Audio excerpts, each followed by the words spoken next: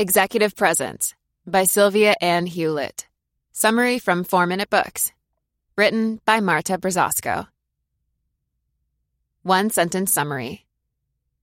Executive Presence is an insightful and actionable overview of the most essential components of a successful leader's presence. Favorite quote from the author. No man or woman attains a top job, lands an extraordinary deal, or develops a significant following without this heady combination of confidence, poise, and authenticity. Sylvia Ann Hewlett. Whether you want to succeed in a corporate environment, politics, or as a performer, you need adequate skills and qualifications. But are these what matters most? Sylvia Hewlett would not agree with you. While doing nationwide research for executive presence, the missing link between merit and success, Hewlett found that the one thing that is more important than your merits is your presence. By presence, she means the unique, distinguishable quality you bring into any room just by entering it. Hewlett claims that this trait is the make-or-break factor for whether others will see you as worth following. The concept of presence may sound confusing and undefinable at first. That's why Hewlett wrote this book.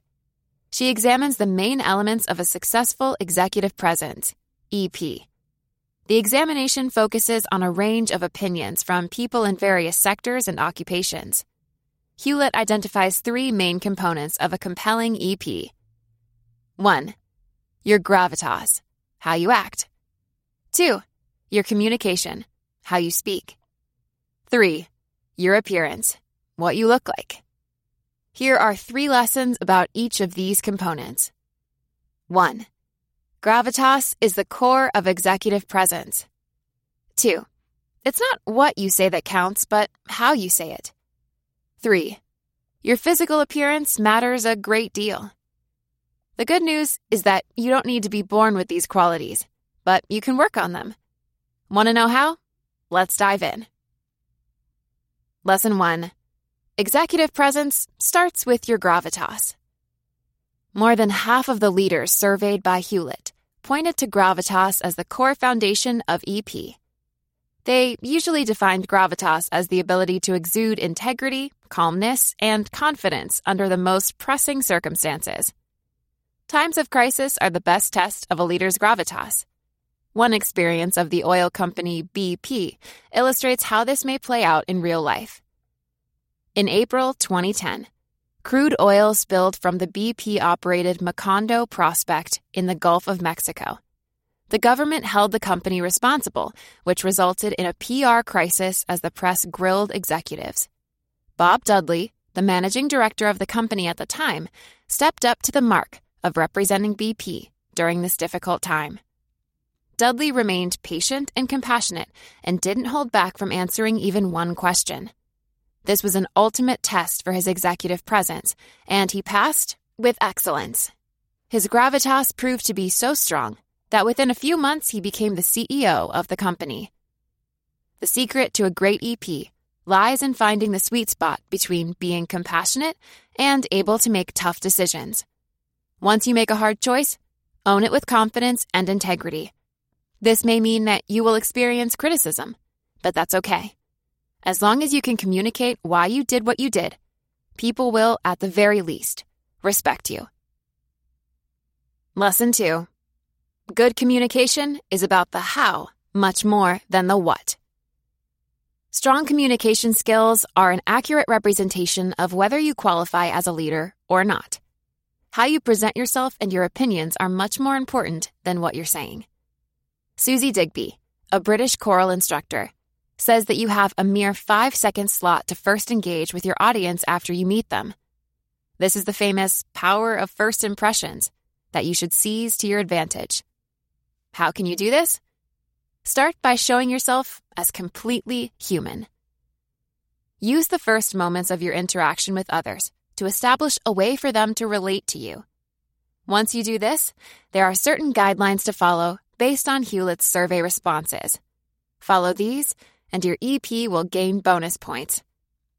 Share insights through stories rather than abstract ideas. Read the people who are in the room and adjust your way of speaking to them.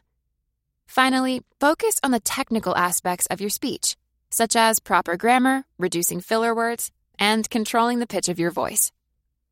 While all of that sounds like a lot to keep an eye on, you can master it with practice. The best way to do this is by requesting specific feedback. Rather than asking, "How did I do?" go for more detailed questions. For example, ask, "What did you think of my body language?" Or, "Was I in alignment with the group's mood?"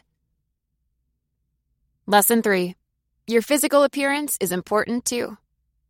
Even though Hewlett enlists your looks only as the third factor accounting for EP, it still matters. This is not to say that you need to look flawless, bold, and beautiful. The rule of thumb here is that your appearance shouldn't distract people from your professional competence, but should instead emphasize it. Even before people get a chance to assess your gravitas or communication skills, they already get an impression about you from how you look. If they don't think you look adequate in the first place, they won't even bother assessing your other values. The significance of a good appearance can go even further. Deb Elam, an executive from General Electric, says that being physically fit gives you an advantage as a leader, and that's not because of you looking more aesthetic. When people see a good body, they assume that you are capable of taking care of yourself and, by extension, of handling whatever else you are entrusted to do. This applies not just to your fitness, but all the other aspects of your looks. When people see you are in control of your general appearance, they automatically conclude that you are responsible with other matters too. Luckily, sharp appearance is also not something with which you have to be born. You can cultivate it through proper grooming, clothing, exercise, diet, and a smile. Executive Presence Review. These things seem so simple and obvious, yet we forget them. We overlook the fact that no matter our field of expertise, age, or years of experience, in the end, it all boils down to how we interact with other people. Your career doesn't exist in a void. Executive presence is a great reminder that whatever we do, it is important that we do it for and with others. Who would I recommend the executive presence summary to?